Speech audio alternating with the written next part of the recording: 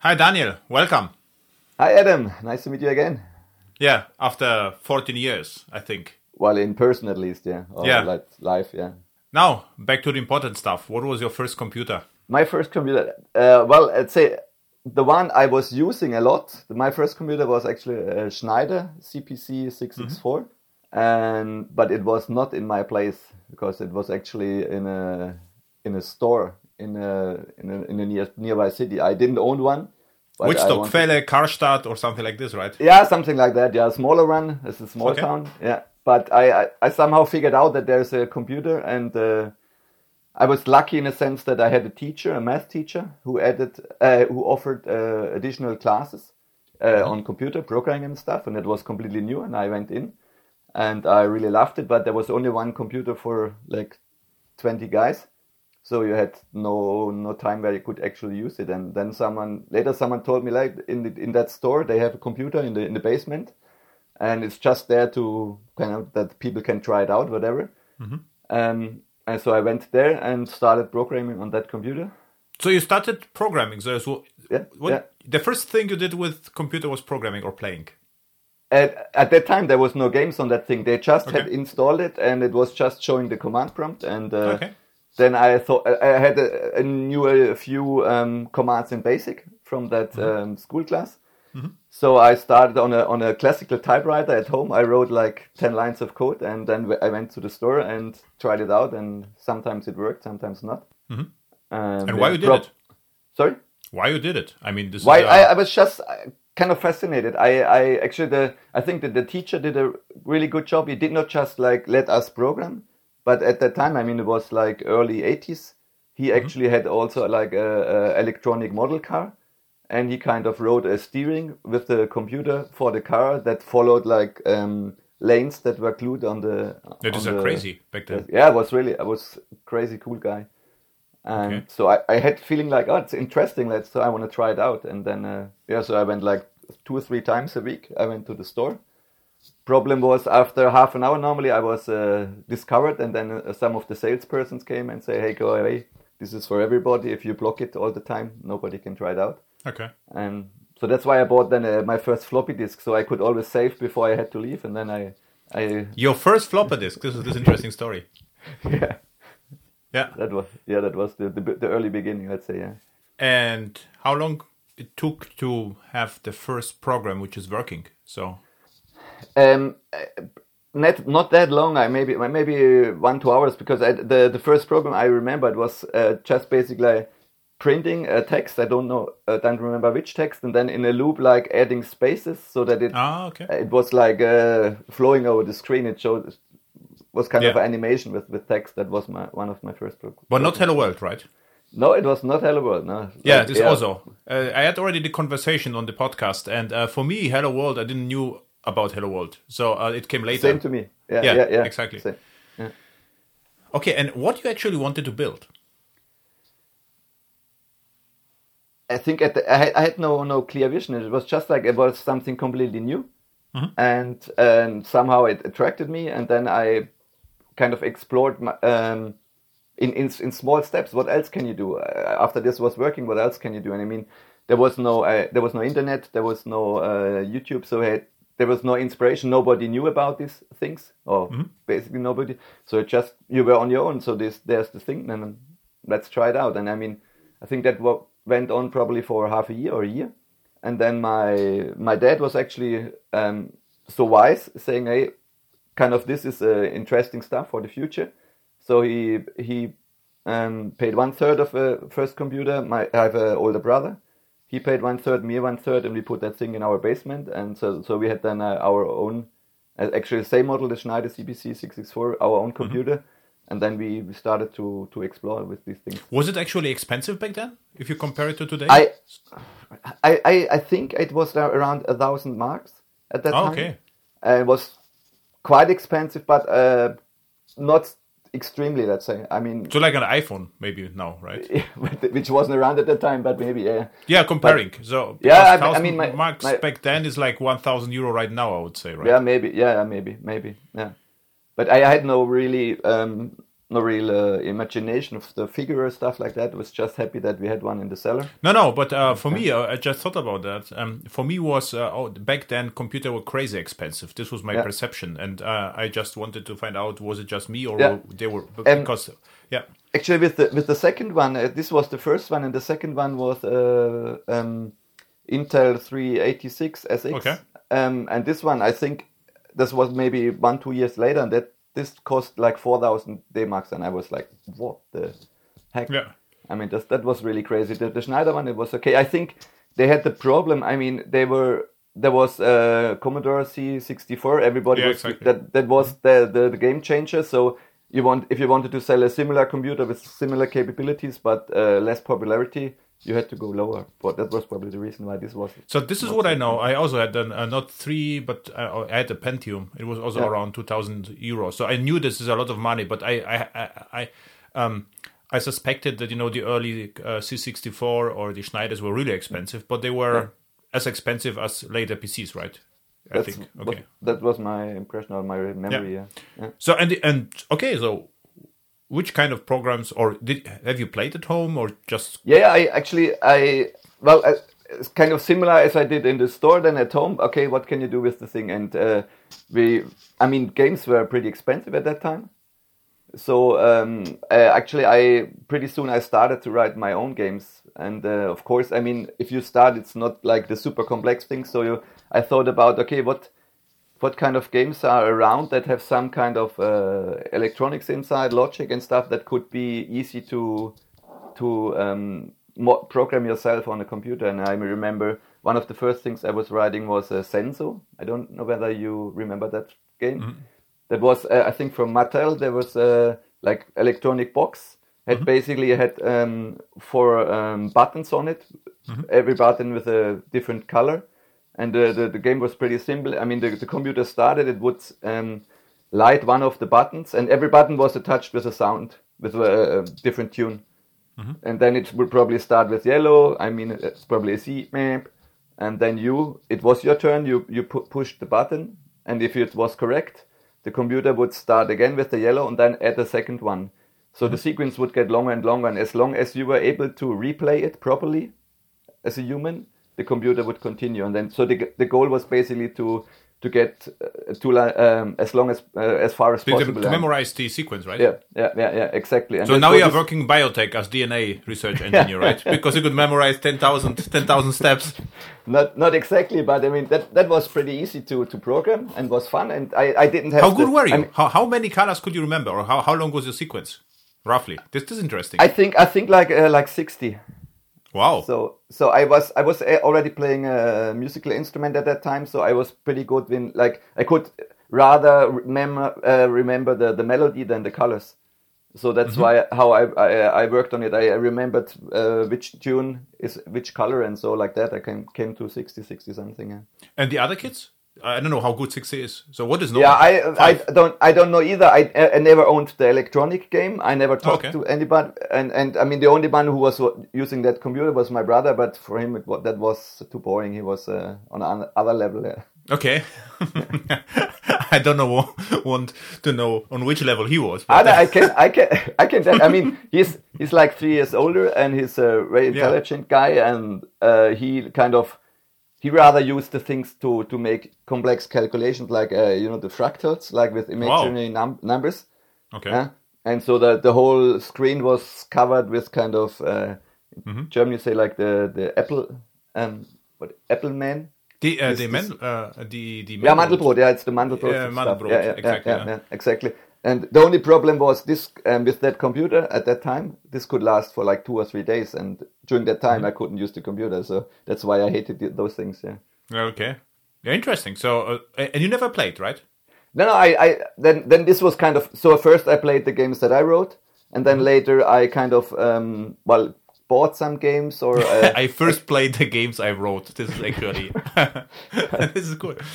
Well, that's what we had to do. And actually, before I did that, I had one friend who had an Atari-like console. Mm-hmm. And the crazy thing there, I mean, there was these listings in the magazines, right? And we were actually like 2-3 guys. We were typing 15,000 lines of code, assembler stuff, and then finally you had it in like after 4 days, and you saved, and it didn't compile, it didn't work. So you had to check the 15,000 lines as well. I mean, this is what we did before. But at home, simple programs. I tried to write the games, and later I bought some, or actually sometimes you try to hack them because they were so expensive. Sometimes successful, sometimes not. And what I played most is probably like adventures at that time, Monkey Island, so this Lucas art game stuff. Yeah. So what happens then? What happened then? I mean, probably again I was lucky. About the same time I was starting like to work a little bit next to school in holidays and stuff. My uncle was running a small company like 15 kilometers away where they did like electronic installations, like steering stuff. And so I was working there sometimes in as well, wiring things and kind of that. Okay. And like a few years later, they started to install computers everywhere for all the office stuff and for the designing of these wiring things. There's special programs, of course. And I was asked whether I could help the guy who installed these computers. And of course, I did. And it turned out that this guy wasn't too well educated. Let's say nice guy, but he didn't know much more about computers than I did. And so pretty soon I could help him with the installation of the software and kind of thing, or these kind of things. And then the company said, hey, but if you're good at these things, you can come more often and help us with the installation and stuff. And that's actually how I financed my studies when I started studying. Monday was always off. I went to that company, installed the computers, and did all the discussions with the manufacturers of the software if there was bugs and stuff. It wasn't too obvious to explain what's going on and find out what's where the problem is, how you have to install it, and all this kind of things. So that's what I did, and then I to me it was clear. I mean, that's what I want to do. It was very interesting and everything. And so after I finished my studies, was clear. Let's go somewhere direction IT or especially software development. Yeah. And what happened from the coding perspective? So your first games, the Mattel, how it's called, Zenzo, right? Zenzo, yeah, Zenzo. Yeah. So what happened after Zenzo, between Zenzo and your study? Okay. So I remember the first thing that I completely failed. I got it to run, but not as good as I wanted. That was like, how you said it, like Battleship Attack, something like that. So where you're playing two guys, everybody places his ships, and then you kind of throw bombs. You don't see the screen of the other guy. You have to guess where the boats are. These kind of things. And I mean, graphics wise, no problem. But from the logic, this was pretty intense. And I got it to a certain level, but the computer was not strong enough so that I couldn't easily beat him. That was one of the later games that I was actually trying to write. Computer was not strong enough to make the game playable, or that I had a hard time to beat him. So like if you like a chess computer, let's say with only basic computation power, then it would be easy for a human player to beat him. That was a little bit the same thing there. Okay, and you were able to beat the computer or not able? Yeah, I was. The computer wasn't strong enough, but I wasn't strong enough programmer to make him so strong that I couldn't beat him. Interesting problem. So I think it's like reverse stuff. Yeah, it's actually cool. So I didn't know about that. Because we met at the insurance company, where we had other problems with internationalization and Java E, and now you're coming with the interesting stuff. That's true. Actually, we met before, but you probably don't remember. I was at a conference. At a conference, and I will never forget. It was like maybe 2003 somewhere I think in Germany, WCHAX or CHAX or something like that. And there was a podium discussion, and at that time we were on Java EE 2. And the discussion was and Spring came up, and Java EE 2 had all its problems, and kind of 90% of the guys thought Spring is the solution. And that podium discussion, you were on it, and like 4 guys from Spring, including the founders and stuff. And everybody kind of expected after this discussion, everybody will go for Spring. And it turned out that everybody would go for Java EE after that, because you had so good arguments, you knew all the details and stuff, and that it was pretty impressive. So I thought, this guy. I cannot remember this at all, really. But and then it's interesting because I never had a direct discussion with Spring. I never did a Spring a lot, as you know. So it's interesting. Yeah.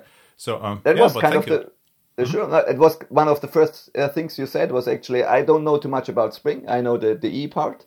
Yeah. Mm-hmm. But if you have dedicated problems or like aspects that are not good, whatever, I can try to explain how you would do it in Java E. And to me, it was like super convincing actually to most of the crowd as well. Okay, cool.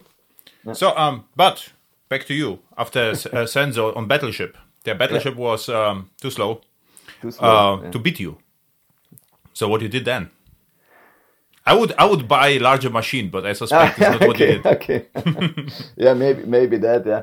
The one thing I remember was actually the first game I was hacking. That was Werner. This was like a German comics thing, and that was I forgot about this.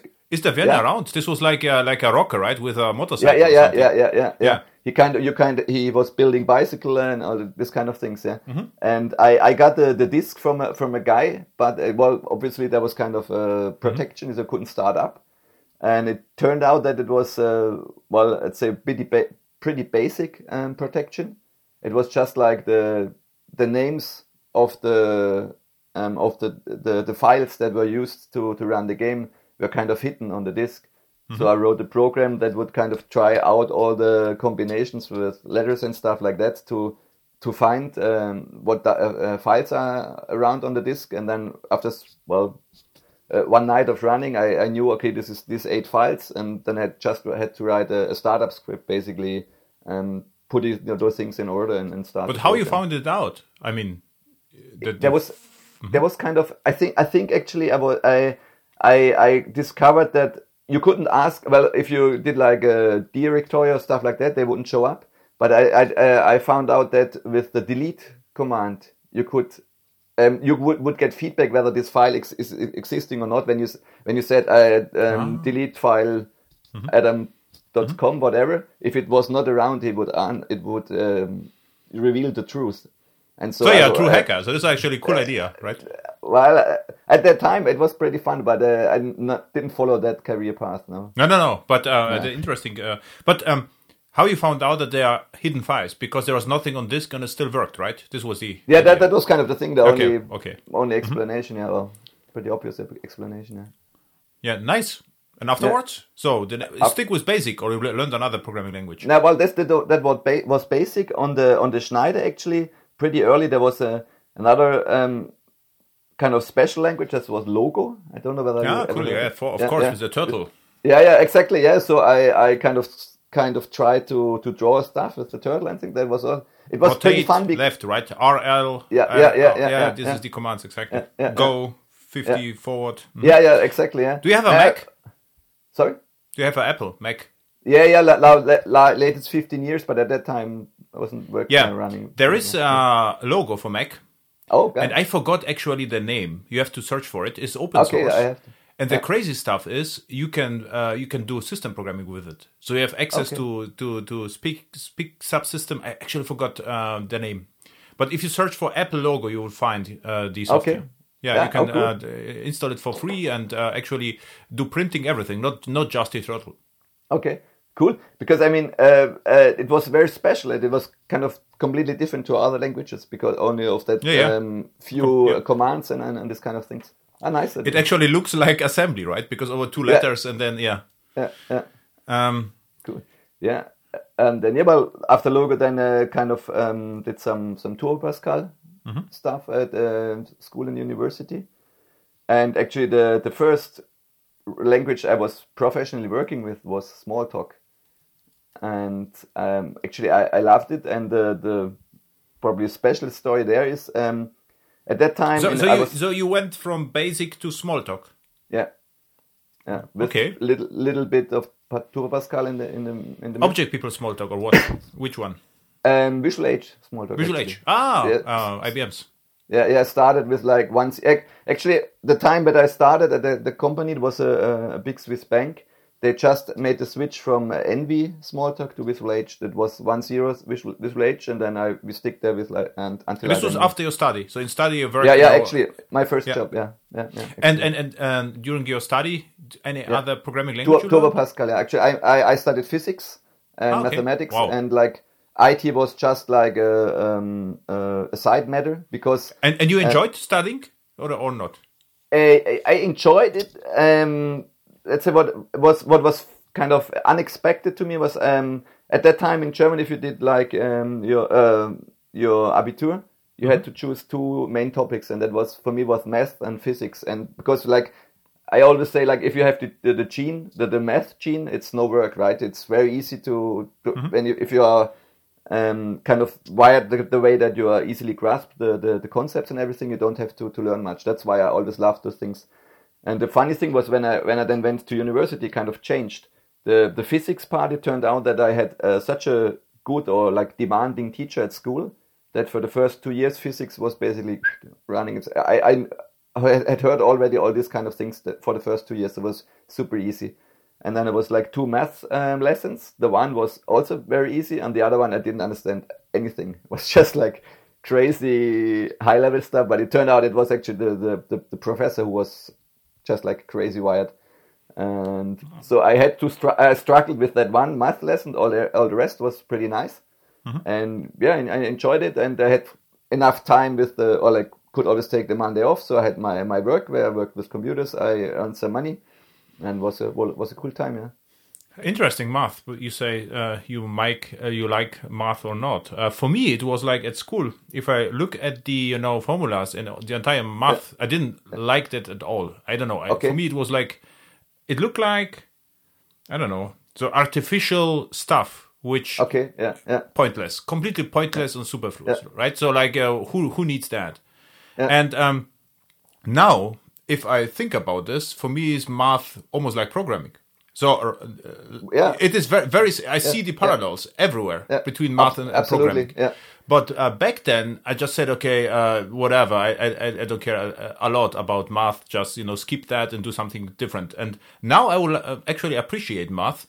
But if back then I remember, look at the math book at school. And I say, okay, what they want from me, this is somehow, I know how it works, but I know why it's so strange, all in different characters, and I just hated the entire approach, how the teachers teach math, with the entire ceremony as, okay, what's going on here. And in study, the prof said, okay, we do everything from scratch. It's like, okay, now is my chance, to learn everything from scratch. And then I enjoyed that, but it was crazy fast. So I think in the first week we did whatever we did before, but still then I enjoyed it somehow. And, but was still, I enjoyed programming more than later, right? So, but right now I'm really interested. So if I find some times I would even read some math books, but it's interesting to say, it's not like, for me, it was not like, either you like math or not. I only, I would like to learn something, but I have to know why. Just to learn new strange characters, for me, it was I'm pointless, so I don't care. This was a little bit interesting. Well, actually, like in the similar direction, but I realized like when I think, you have math earlier in school than physics, and when physics came on top, that was for me like the justification why I should learn some of the formulas, because then you get like practical you can actually use him for something that you grasp, and in my case, not. They were not synced. This was not. There was no relation between physics and math. This was like was not well done in my case. So this was the problem. One question to you, because you studied math. I asked the question several guests already because I'm interested in it. If now or 20 years or whenever you studied 2 years ago, if you look at a crazy complex math formula.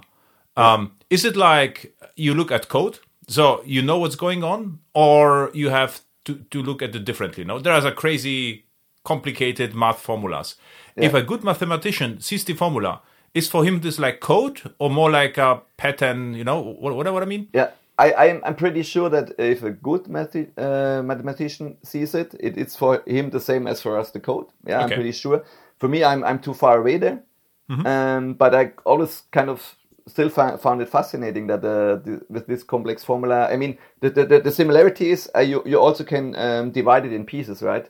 Yeah, refactoring. And you start with one term and try to analyze it. That's very similar to the program thing. Overall, the overall thing is incredibly complex. But if you put it or divide it in smaller parts, then you can still grasp what's going on. Yeah.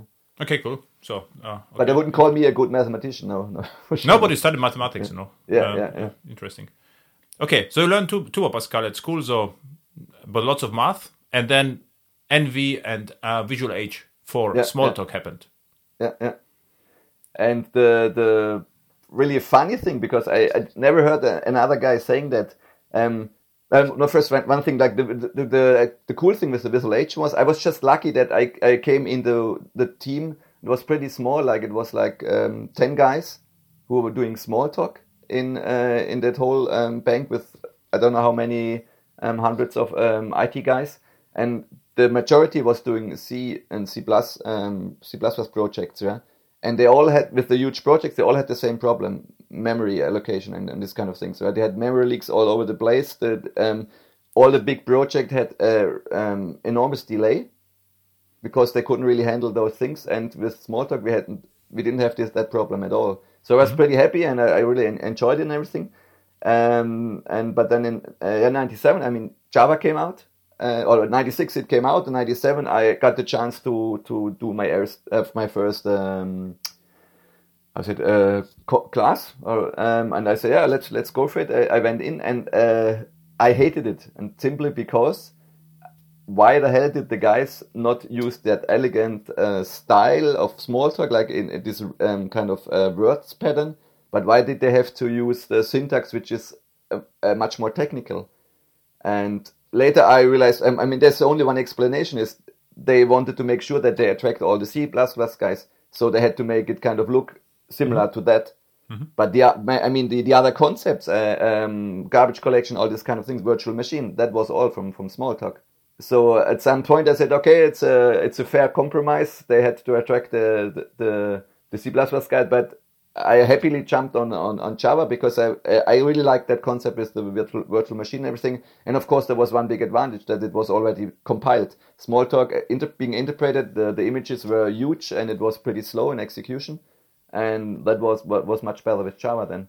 I was maybe 2002 in a project with Smalltalk programmers who were forced to migrate to Java because the Smalltalk runtime was no more supported, and they had to use Java.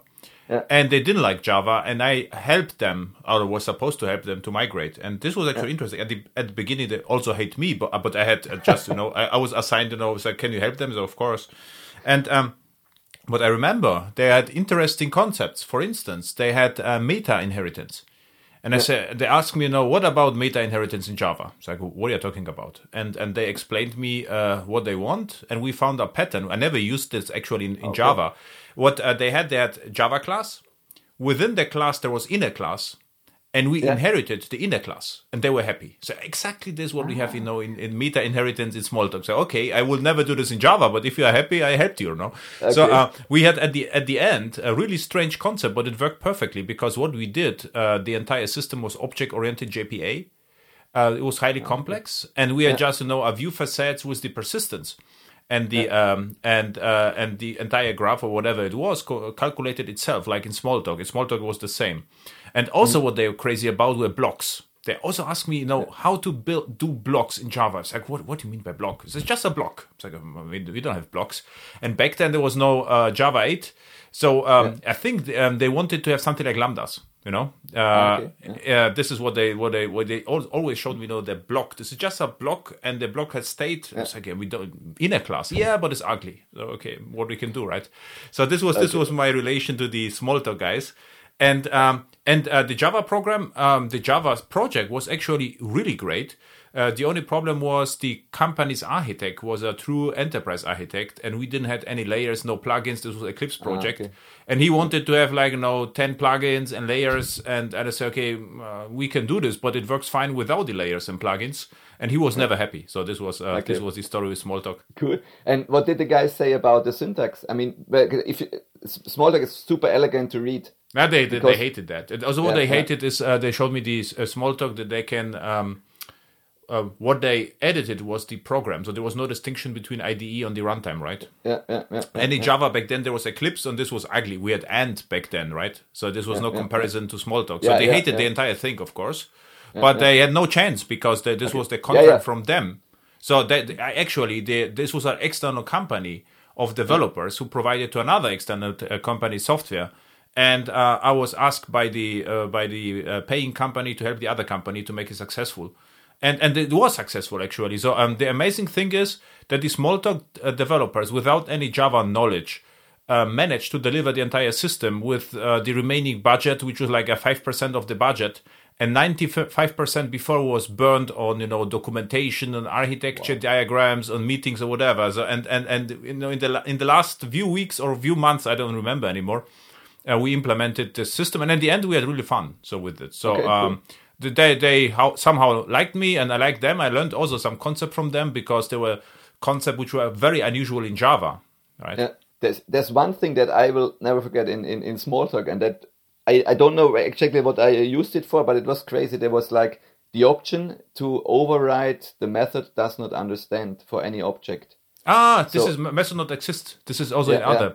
So we can call method which doesn't exist and do something with it, right? And like that, we did some kind of generic stuff. Like we made objects behave in completely, crazy manner just by overriding this method. It was extremely powerful, but of course extremely dangerous. It was super hard to kind of debug or whatever.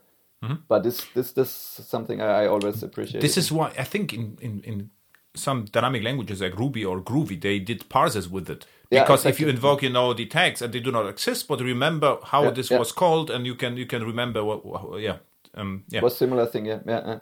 So Smalltalk was visualized for Java, and then how long did you? What I understood, you liked really Smalltalk, and then you switched to Java, right? So what is it? How long you stick with Smalltalk? 1.5 years, not that long, or maybe two, yeah. And then Java came in, Java 1.1. Yeah. Which one? Yeah. Remember? 1.03. Wow. Actually. Yeah. Wow. Then I think also Visual H for Java, right? Yeah, exactly. Yeah. This was at the same company, so they migrated from Smalltalk to Visual H for Java. What I didn't like in Visual H for Java at all is the fact you never saw the entire source code. You remember this? Yeah. If you click at the method, you saw just the method. If you click at the class, you only the class body, I think, with the attributes. And to see the entire method, you had to export, to print it or export it somewhere. And I never used Visual H for Java. I started Visual H for Java in the year 2001, maybe. So it was Java 1.2 later. And I started before with JBuilder and Semantic Visual Cafe and Java Studio Workshop, Java Studio. Yeah, I was working with other IDEs as well, but Visual Cafe was insanely unstable. It was like with larger projects, we had I tried everything. I just like the look at. I just like switching between IDEs because every IDE was a little bit different. What I remember, the Semantic Visual Cafe was able to generate something like GraalVM now a static image. The JBuilder was really good with Swing and refactoring. The UX designer. Yeah, the UI designer. Yeah, exactly. Yeah, I wanted to try the Code Warrior. But never managed. Yeah. This was a cool IDE back then, Code Warrior. But I never. We have to find it somewhere and just launch it just for fun. But and then came Visual H for Java, and I was not custom just to look at a method. I couldn't understand the code. I remember now it wouldn't be a problem. But back then I just wanted to see the entire thing. And so sometimes I printed the class, to understand what's going on. This is what I remember was Visual H for Java. Yeah, the other thing what was like strange when you came from Visual H for Smalltalk, that actually like 30% of the features they had in the Smalltalk IDE that were missing in Java, and that was really, really crazy. Like one thing I actually knew, this was my first plugin as I was writing then, was like you had like projects where you organized your code, and if you had some layering you would use for the whole one application to run, you would probably need 10 projects. And in Smalltalk, there was a concept of something that you could kind of bundle 10 projects or any number of projects, and he would load the ones in the dedicated versions that you were indicating directly in your IDE. And in the Java world, that was missing, and it was like such a huge backstep. So that was the last plugin that I was writing, that you kind of stored it in text, but you could at least automatically load it, because else would lose so much time. But thankfully, what happened? My Visual Edge for Edge project was too big, and the Visual Edge for Java stored the entire thing in an internal database. It was called Envy, I think, right? Yeah. And this crashed. So we had to move to something else, to Eclipse back then, and this was better. So this is Same here. We switched on also to Eclipse. Yeah. Okay, cool. So what happened then? So you are then Eclipse Java guy, and you just hacked something at the company, and you did something in leisure, in your leisure with with programming or not? When I had started programming, I was still basically gaming in my leisure time, and after that I did some minor project. I don't remember too much because it was pretty intense, and I actually. Too often I kind of took the problems from work home and kind of tried to find more elegant solution and this kind of things. So there was not too much time to do my own project stuff. And one interesting thing that I remember was then I was also working for a bank, and I think that was probably with JDK 1.3. And with the bank, obviously you have to work with currencies and stuff like that. And we had our own class for currencies. And then I think with the 1.3, there was a currency class in the JDK. We said, hey, cool, let's switch to that. Of course, we can drop all the custom code. It was fine, but then there was the war, and kind of new nations will show up around Yugoslavia and all these countries there. And at a certain point, we needed a currency which was not in the JDK. And no problem, it should be extendable, right? But it wasn't. It was actually, there was no way, or no legal way, let's say, to use a currency in the system with the Java currency class that was not foreseen. They had hard-coded, crazy, I mean, in the JDK, hard-coded, they had this currency exist, basically, with the 3 digits, 3 letters, abbreviations. And what we had to do was decompile the JDK, manipulate that class, add the currency we needed, recompile, and ship it to 200 clients in the company, so that we could still work with the Java currency class. So a highly legal exactly. Yeah, exactly. But the only option. I mean, there was so many cool things, but I didn't understand at that time that Java was already really widely used, right? How was that though? I don't know, no code review or whatever. How could that happen that the guy who designed that class had such a bad day that he would make it not extendable? Maybe it was on purpose that they say, okay, this is like security leak, if you make it extendable, someone could replace the currency, whatever. I think this would could be. Could be. They were really strict and Yeah, but it was kind of strange. Yeah. Okay, nice. So then JDK 1.3 and Eclipse. Then you switch the companies, or I like every 3-4 years basically. But never always when either there was no more challenge, or some companies kind of they switched from custom development to just buying a one size fits all solution. And I always wanted kind of to hack, so I was in financial industries, but also in IT companies. Always with Java, and pretty soon I started to develop more in direction of architecture.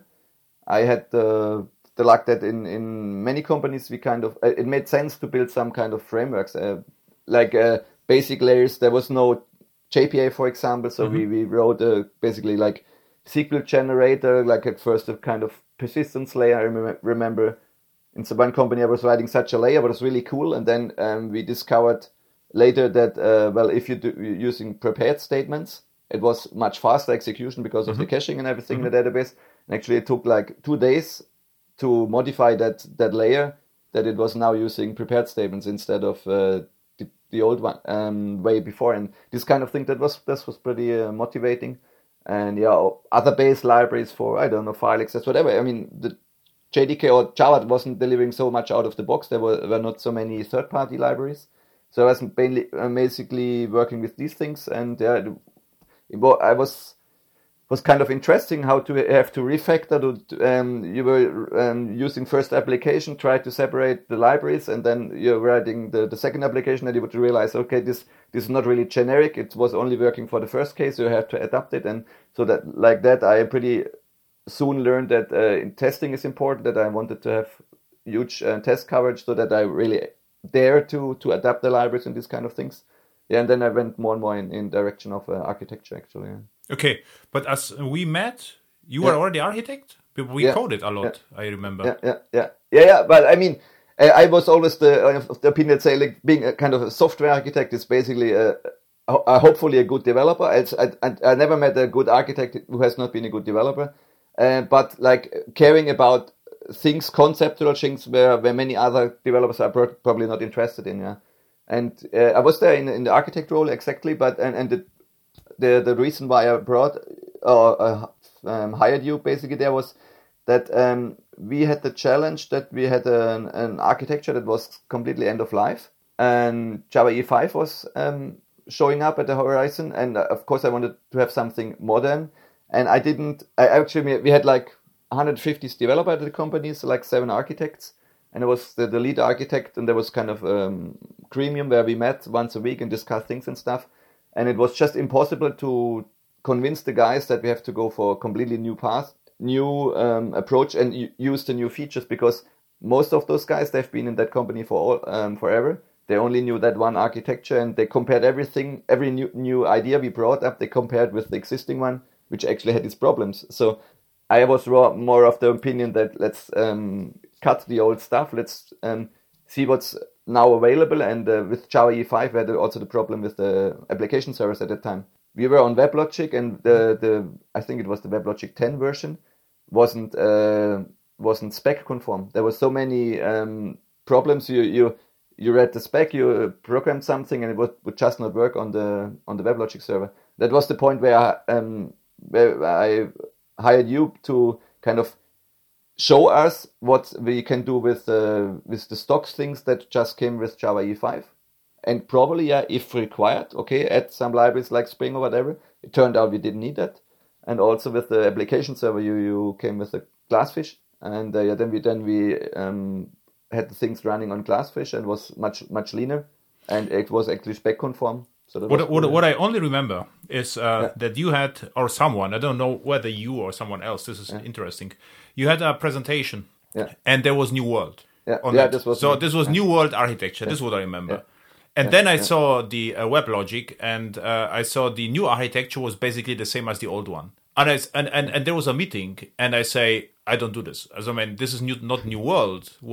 This is just a small patch. So either we rename it but this is not what I was hired for. And then it's escalated a bit. And what happened then? You're right with the Glassfish. So we managed to make it work on WebLogic. I remember we had lots of proof of concepts or whatever. And then Glassfish happened. And what I remember is I asked someone, who decides actually between WebLogic and Glassfish? And someone says a manager. I was like, okay, can we meet him?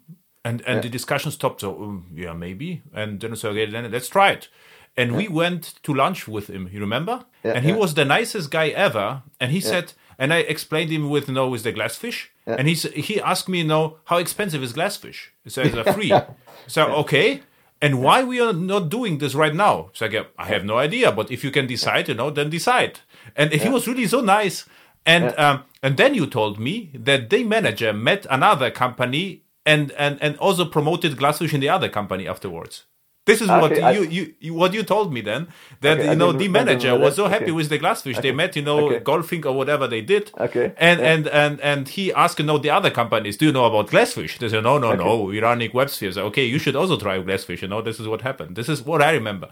But I don't remember what we exactly did in the project. We coded a lot. I remember there are some issues with JNDI. I also remember. And we deleted a lot of interfaces and factories, of course. This is what were people against us, but everything worked. And with Glassfish we could delete more. This is, if you use Glassfish, the architecture was even leaner. This was the idea back then. Absolutely. So I was 2 months there, right? Once a week or something. Yeah. I think there was a little break, and then you came back again. Yeah, but it was a cool time, intense time. Yeah. And the problem was, and that this is kind of funny. It's still around in the whole financial industry in Switzerland. You always have to have a reference, even for some technical stuff. Many people always want to have a reference in the same area, like also in financial industry. Mm-hmm. I don't get it. I mean, we're talking about some underlying technology, but still, that's why. We probably needed that lunch with the manager. And I remember that guy, really cool guy. I still have contact with him. And greetings to him, if he remembers. Yeah, cool, sure. And I met that. That was actually one of the reasons that I later left. What I wondered, no one asked the question, who decides that? Could we do this? And then, everything was silent. Yeah, in theory, we could ask the guy, and if his time's okay, then it was like the next lunch, of course. He was there. He was the nicest guy ever. It was not a problem at all, actually, for me. Yeah. Well, this guy actually was kind of, it wasn't that my direct report, but in terms of, as being a lead architect, he was my kind of direct report. And I had several occasions where I also was stuck. I couldn't get the gremium to do decision. Yeah. And then I just went to that guy and said, listen, I see it like that, and these are the facts and stuff. And if he said, yeah, okay, he agreed with it, I had no problem convincing the other guys. It was like a rather hierarchical structure at that time. And sometimes then it's a lot faster if you have just one guy decide and go for it. Mm-hmm. Because if you decide as a, let's say, normal developer, whatever, you have to carry the consequences as well. And a lot of guys, I don't know whether they had a bad experience with wrong decisions, but it was not really like a fault-tolerant culture at that time, at least. Yeah, I just remember. So actually, the team was nice, but this particular situation was interesting for me. That no one actually thought about the most obvious things to ask someone who gives actually the money whether it is okay to do this. But the fun fact. I mean, I think I left like 1 year later, and 2 years later they migrated back to WebLogic. To WebLogic. Yeah.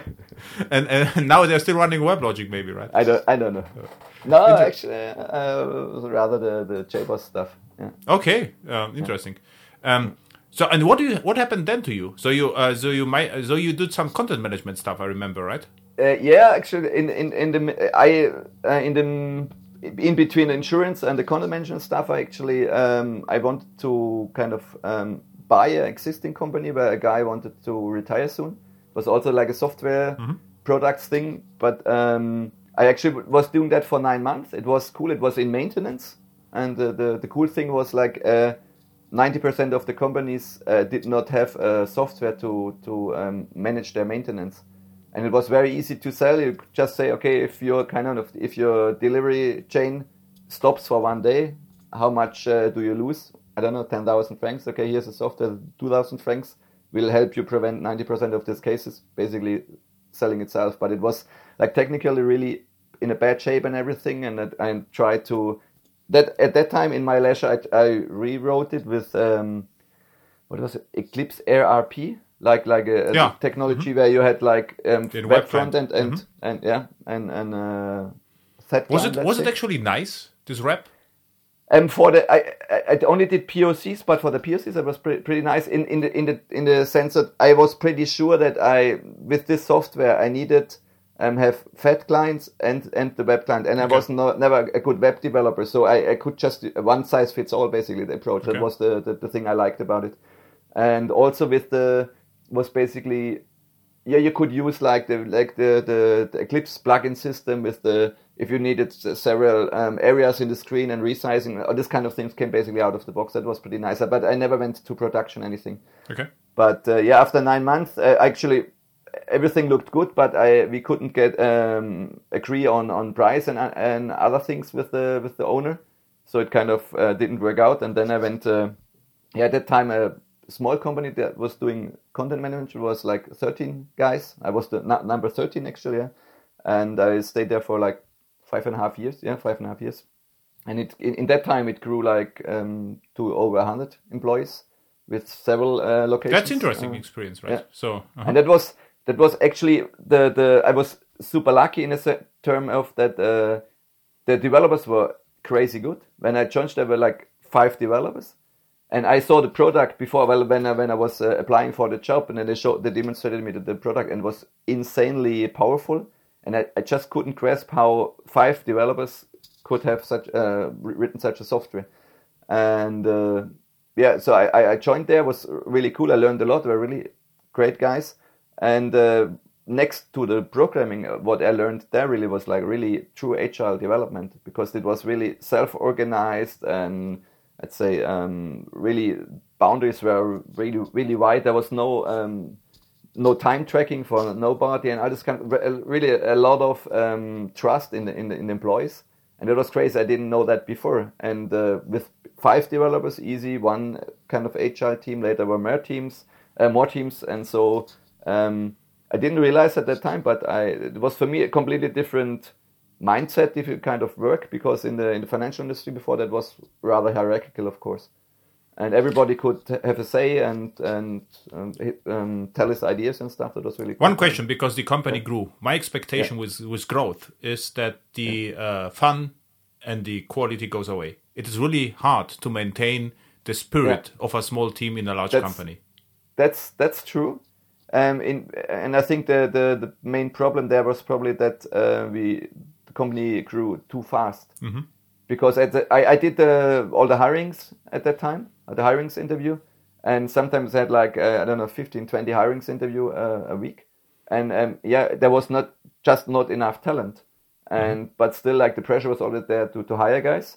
And the average level of developers in any sense was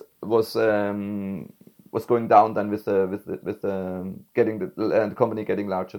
That's true, yeah. And maybe then the really developers, the core developers also will lose their motivation if they find out that everything becomes more political and less focus on quality. Well, some did, some are still around, but that was one of the problems. And also what was disappearing a little bit was the spirit, because when we were so small, I remember many nights, many weekends also, that we kind of hacked and kind of tried to get some releases out, and it was a really kind of special feeling and nice teamwork. Yeah. Also, what was a great experience. I mean, the more than 80% of the code from that product was actually open source. So they had like 2 flavors: open source and commercial version. Mm-hmm. And the open source version was already really strong, and most of the code was there. So that meant at that time, anything you committed, potentially 5 minutes later you would get a comment, or we had an IRC chat with all the developers in. From, I don't know, Singapore, someone would say, "Hey, why did you do it like that?" And it was like, I never had such direct feedback from so many people. And it was pretty challenging, because you had to think twice. Then you don't want to be the stupid guy who just committed something which was not working perfectly, right? So that was really all this open source things and community. That was really, really crazy. Yeah. Perfect. Very good time. Yeah. And then it was no more challenge for you, because company was too big, so you changed again. Somehow there still was the challenge. I actually believed in it, but I wanted to do the next step. I saw many problems that in the terms of how people collaborated, and at that time I was like the deputy manager for the developers, and I wanted to be really in charge, because I did lots of things, hiring and this kind of things, but I didn't have the final decision many times. And I felt like I was much more empathic. I could help the guys better to focus on the work and the things. But at that time, I didn't get a chance. So we tried something else within the company for a couple of months. But it was also not like too challenging. And that's why I decided, or at that time, I realized I want to now change my role. I want to go more in a leader's position to make developers grow and to create the environment they need to do a good job. So that was my passion at that time, and that's why I changed then and got the chance to do this for the next couple of years. Yeah. Okay, so now you are on the non-final. This is the last job, right? Still Java.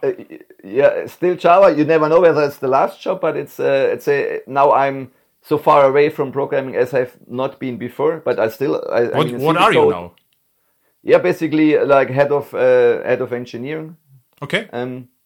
But as there's like 3 teams, and as the teams they're really well self-organized, so they're really autonomous running. So most of my time actually do also like kind of agile stuff. So help the company to become more agile in these things, and also enterprise architecture, because for quite a long time we didn't have someone dedicated for this topic. And I think like our landscape of applications that we have, like the board stuff as well with our custom stuff, it's not so consistent as it should and could be. So that's why we're putting more effort now in when writing new feature and stuff. We think a little bit more about in which system we should put what, so that we are still kind of flexible to react when there's end of life for a certain system, all these kind of things. And was pretty cool that we got the chance like 5 years ago to put everything in containers, like Red Hat OpenShift. We had the problems like we already had a portal for the insurance customers, so for doing self-service, and was running on two WebLogic servers, two managed servers. If one would go down, okay. If the second would go down, you're offline, right? And if that happens at the weekend, it wasn't so nice. And we were thinking about like writing scripts that would automatically detect if the server is down, restart, and these kind of things.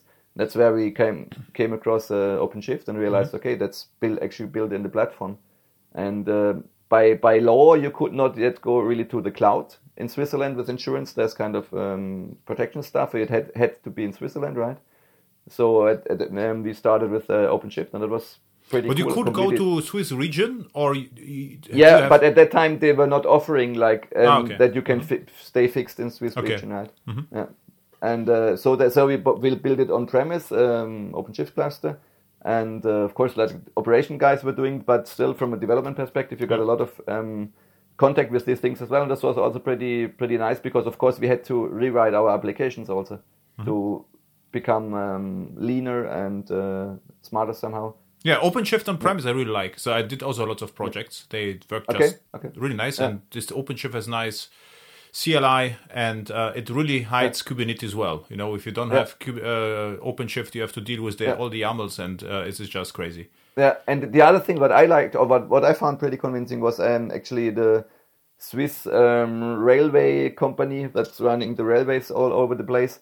They made a presentation that was pretty convincing too. They said like we have one fourth of our stuff on premise, 1/4 on Azure, 1/4 on Google Cloud, and 1/4 on AWS. And because you never know how they would change their pricing model and everything. But it's in all these installations, it's the same thing, OpenShift. So you can basically move your applications around, don't have to adapt them.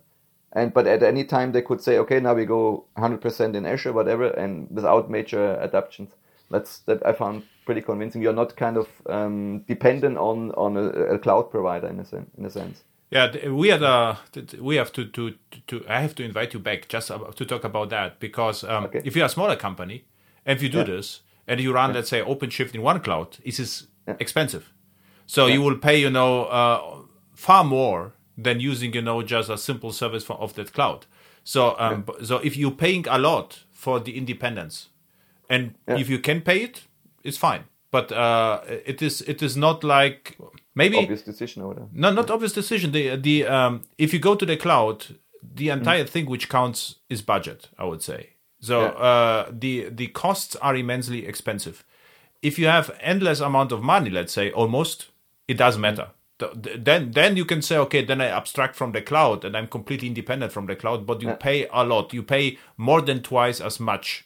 I get it. And this is hard to if you can prove it in a usual company, Kubernetes goes away and we do serverless stuff. But if they have if there is no sense of budget or costs, they don't care. So therefore, because if you think about this, what you can do, you can go to the cloud and install the largest available Kubernetes cluster, and you are done. It runs all the time. You pay all the time, and everyone is happy. But if you use, let's say, Fargate or serverless, you will only pay what you use. So if it's not used, you don't pay anything. But you are depending on AWS. But you pay maybe 10% of the price. This is interesting discussion. The same with databases and we had all over the place. Because I also do a lot of AWS and cloud architectures. And it's always this complete different discussion than before. Because before we had already data center. Computing didn't cost us anything usually. So you have the cluster, you just can run whatever you like. And our architecture was about, simplicity, maintainability, vendor neutrality. But in the cloud, some of my clients pay a huge amount of money just to run OpenShift in the cloud. And if you will translate it to a regular Java project, I could, for the same amount of money, migrate it, 10 times to all clouds. So it doesn't matter actually. Or put it this way to you: if you let's say have a small Whitefly app or Quarkus app in a container, and you push it, let's say to this is Azure App Service, it's called the service on Azure, or Fargate on AWS. So I would say the deployment is very similar. You write, I would say, maybe 20 lines of JSON, not if you like YAML, and you are done. But of course, you are somehow depending on Azure, somehow on AWS, but in both cases, you're running container, and what you are depending on, the name of the variable, what the Docker URI is, or what the CPU is, and AWS has vZPU, and Azure has different naming of the CPUs, but this is trivial stuff for developers, right? So, but if you go to Kubernetes on clouds, then Kubernetes is an own cloud. And this is very similar to me. Kubernetes on AWS is similar relation like Spring on Whitefly. Because Spring is an application server and Whitefly is an application server. And if you put Spring on Whitefly, you can use you can forget about Whitefly, but you still see the Whitefly. Because you could actually use Whitefly functionality if you are a Spring developer. The same is true for the clouds. So I saw projects with Kubernetes where they had, manage, for instance, users. You have Kubernetes user and you have the cloud users, and you have to keep it in sync. The Kubernetes service has to access the database, so you have to give them somehow the credentials. So what I'm saying in the cloud, you have the, with Kubernetes, it's just more complex than just using whatever cloud provides. This is interesting observation in the recent 3 years I had. Cool. Yeah, we definitely have to come back to that, yeah. Yeah, next time, because otherwise we will talk about 1.5 hours just about that. This is interesting. Everywhere we have the discussion, actually. It's like hot discussion right now. And but point being, in the cloud, I never deployed Kubernetes. Also, everyone asked me about that. After explaining this in this way, there was no Kubernetes in my project right now in the cloud. On-premise, we use Rancher or OpenShift. It's great. So this is the most common one. And this is Kubernetes, but I don't care because it's already installed. I don't have, to do with it. I just deploy my applications and I'm fine. So this is, I don't care about that. Yeah. Now that you were talking about running, you were saying, just one thing came to my mind because we were talking about what we were doing in leisure time. Actually, at that time when you were, I was contracting you for the designing that architecture, we missed one big chance. Remember? We could have been the new Strava. You had started this with Java EE5. Yeah, this is running. Tracking for our running and biking and stuff. Yeah, we should have invested more time there. It would have been this is true. It was JSF, a small project, and you are the major contributor. So you contributed actually. I wrote a CRUD, and you wrote anything else. This was actually cool. We could store the how much we ran actually exactly, and we have like all the. Yeah, actually, I think we already could use it to track like how many kilometers we had on our shoes or bikes and this kind of things. Yeah, extremely cool. Yeah, Strava. We should rename it back then, but this is always the case, right? So it's just fun. And I started with it because someone asked me about some JSF UI. It's like what you can build, maybe so like running mile calculator, whatever. And I used I showed it at the JAX somewhere because I was always asked about projects and I had to sign NDAs, with your company, with every company. So I couldn't never talk about my project. So I said this is actually great because at least I can show the running app, right? Because this is somehow similar to my stuff. But what your company is doing right now? Is this insurance again? Yeah, it's again insurance. Yeah. Okay. And the last time we met per email, or we had a contact. So you asked me about Quarkus, I think, and I say I would use Quarkus. And what was stunning, like 3 weeks later, or was it maybe a little bit longer? You told me it runs. Yeah, it works. Yeah, and it's running like crazy. So actually, what your developers are great. I mean, you migrated the entire thing in 3 weeks, or what was it? Well, it was not that not everything was running then, but actually I'm lucky we have really cool guys, and I mean it's like with with a sports club. The more cool guys you have in a team, the easier it's getting to attract other cool guys, right? Yeah. If they realize that you're on a certain level, yeah. And they were all keen, working on that thing. We had really the problem. We had like 2 application server. We had some Wildflies and then some Thorntail stuff. Thorntail end of life. Mm-hmm. Okay, Wildfly could be the option, but it's kind of too big. Mm-hmm. And we have basically 2 types of applications. There's like a few portal applications, mm-hmm. and then there's microservices, object-oriented, service-oriented architecture, like to wiring wiring systems, right? And we have about 25 of these SOA services, and we started with migrating those. Of course, we took the least complex one in the beginning, and yeah, it was pretty straightforward. And the guys were super happy with the featuring and everything from Quarkus. And after these 3 weeks, I think like we had 2 or 3 of them running. Okay. And today we have all the services. They are microservices. They're running on Quarkus, and we are in the midst of migrating the portal applications. Probably in 2 weeks we'll probably be fine with it. And the super surprisingly unexpected fact is that not only memory consumption has dropped a lot, but also CPU consumption has dropped a lot, and execution time is a lot faster. So it's really the results are overwhelming at the moment. It's really. But it's not only you're not using Graal. You are running on the JVM, right? Yeah. And how much could you save? Do you know it roughly? I don't know exactly, but my guess would be like at least 80% in terms of memory consumption, and performance boost is like 2 or 3 times at least.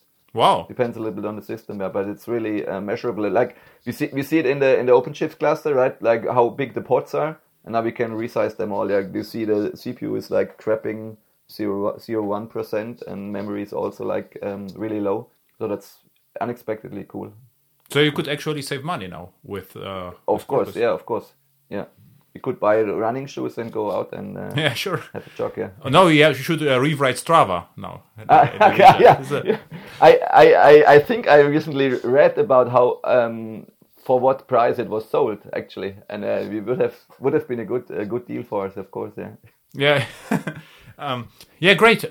What's also interesting. As you remember, the new New World stuff in 2005 was around. Yeah. As you hired me, you actually hired me, or the other guy. You were this. Yeah. Okay. Yeah. The code we wrote back then could be actually easily migrated to Quarkus right now. It would be mostly compatible. This is the great story. Yeah. I have other customers. There's also, I would say, 2006, 2007, similar story on Visual. Now Visual H of WebSphere. Mm. And we did similar refactoring. And they hired me 2 years ago again. And I also show them OpenLiberty and Quarkus.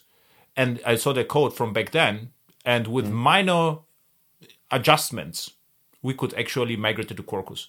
Because if you take a look at EJBs back then, it was stateless. Okay, Quarkus would be no request scoped. The injection was at EJB, you could rename it with @inject, or what you could even do is you could even stay on OpenLiberty, migrate it to microprofile first, and then if it runs in microprofile, then you can run it on Quarkus. Oh, nice. So there is a really nice path. If you have old running application, let's say OpenLiberty or Glassfish, whatever you have, all the application servers understand microprofile. And Quarkus also understands microprofile. So my trick is, on the server, migrate on the server to microprofile, and then usually it works without problems on Quarkus. Oh, nice. Yeah. And I mean, there's still a lot of old Java stuff around. And what I always find fascinating, I mean, like 10 years ago, people started singing the song that Java's time is over. We have to go for something else. And it's still around, right? Yeah. And then last trick, because you are a head of engineering, is, I don't know whether you know that it's actually working. If you have now your Quarkus app with, I assume, with JAX-RS, with the path and dependency injection, this is what you are using, you can actually take it, package it. There's a Quarkus extension called, I think, Lambda HTTP REST, something like this. And then you can run it on AWS or Azure functions as a function. So this is the same code. And what function means is there is no Docker, there is no Kubernetes. You're paying, the first million invocations are free. And we do the math for, did all the time, because the question, how expensive is it? If you have 2 invocations per second, the entire month, 24/7, it will cost you roughly 11 euros. Wow, that's nothing. And this I'm just saying, what is possible is the same old architecture we did, 16 years ago. And in my current projects, we have such a Lambda, we have 400 classes in it. So it's not like it's a small one. This is like a larger one. And you can have up to 10 gigs of RAM and 6 virtual CPUs, if you like. So this is not like, something small. You can, this is what I do a lot, serverless Java. So we just pay as you go, and there is no infrastructure. It's just, and this also from security. This thing is more secure than Docker because it runs basically in a virtual machine, which is started and stopped all the time and is compliant and verified or whatever. But just to telling you that that's good to know. I mean, of course, we are thinking about going natively to the cloud. So and just warning you, it is not like picking Kubernetes and going with the same Kubernetes to the cloud. You will lose a lot of money without a lot of benefit. So my thing is, if I go to the cloud, let's use the cloud and save money if possible, and have at least additional features, not just have the same story like a data center, because it's like refactoring it out. If you go to old app and we refactor everything, for my clients, they don't care whether it is refactored or not. They say, okay, in best possible case there will be no errors, no problems. But usually you're always introducing problems during migrations, right? Yeah, absolutely. Cool. Thank you. It was a blast. So I should re-invite you back. We can talk, in a few months about cloud strategies. Quarkus in the clouds. If I have enough background, then sure. No, but you are head of engineering. I mean, you are the manager now, so you can ask me. I can try to explain you. Maybe I oversaw something, so it would be interesting, from this perspective. Yeah, no, I would be happy to be back. Yeah, of course. Or else we talk about mountain biking, running, whatever. We will find the topic, no problem. Yeah, sure. Yeah. Okay, thank you. Thank you, Adam. Hey, by the way, no, thank you. Where people can find you? Are you on Twitter or whatever, blog? Actually, I'm on Twitter, but my Twitter is like a really, let's say, not actively used as dynamic_123. But I'm in contrast to you, I'm a little bit on social media because, Instagram, basically because of my second passion, the sports stuff, and my kids are there, so. What's your Instagram? How to call it? Instagram handle? Yeah. Wait a second. I don't even know it by heart. But you say you are a social guy and you don't know your handles. Yeah, like I have again dynamic. So small letters, everything _DLE. DLE. Okay. Yeah, exactly. Yeah. I mean, well, I'm not so famous. I have like 400 something followers. But yeah. Yeah, I'm not even on Instagram, so you're 400 times more famous than me. No, it's not more than 400 times. It's I say endless. Endless, yeah, endless more times. Yeah, exactly. Coming back to the math, so we have to be strict. Precise, exactly. Yeah, precise. Yeah. No, but it's actually not calculatable, right? Because 400 divided by 0. Exactly. Perfect. Thank you. Cool. Yeah. Thank you very much. Have a nice day.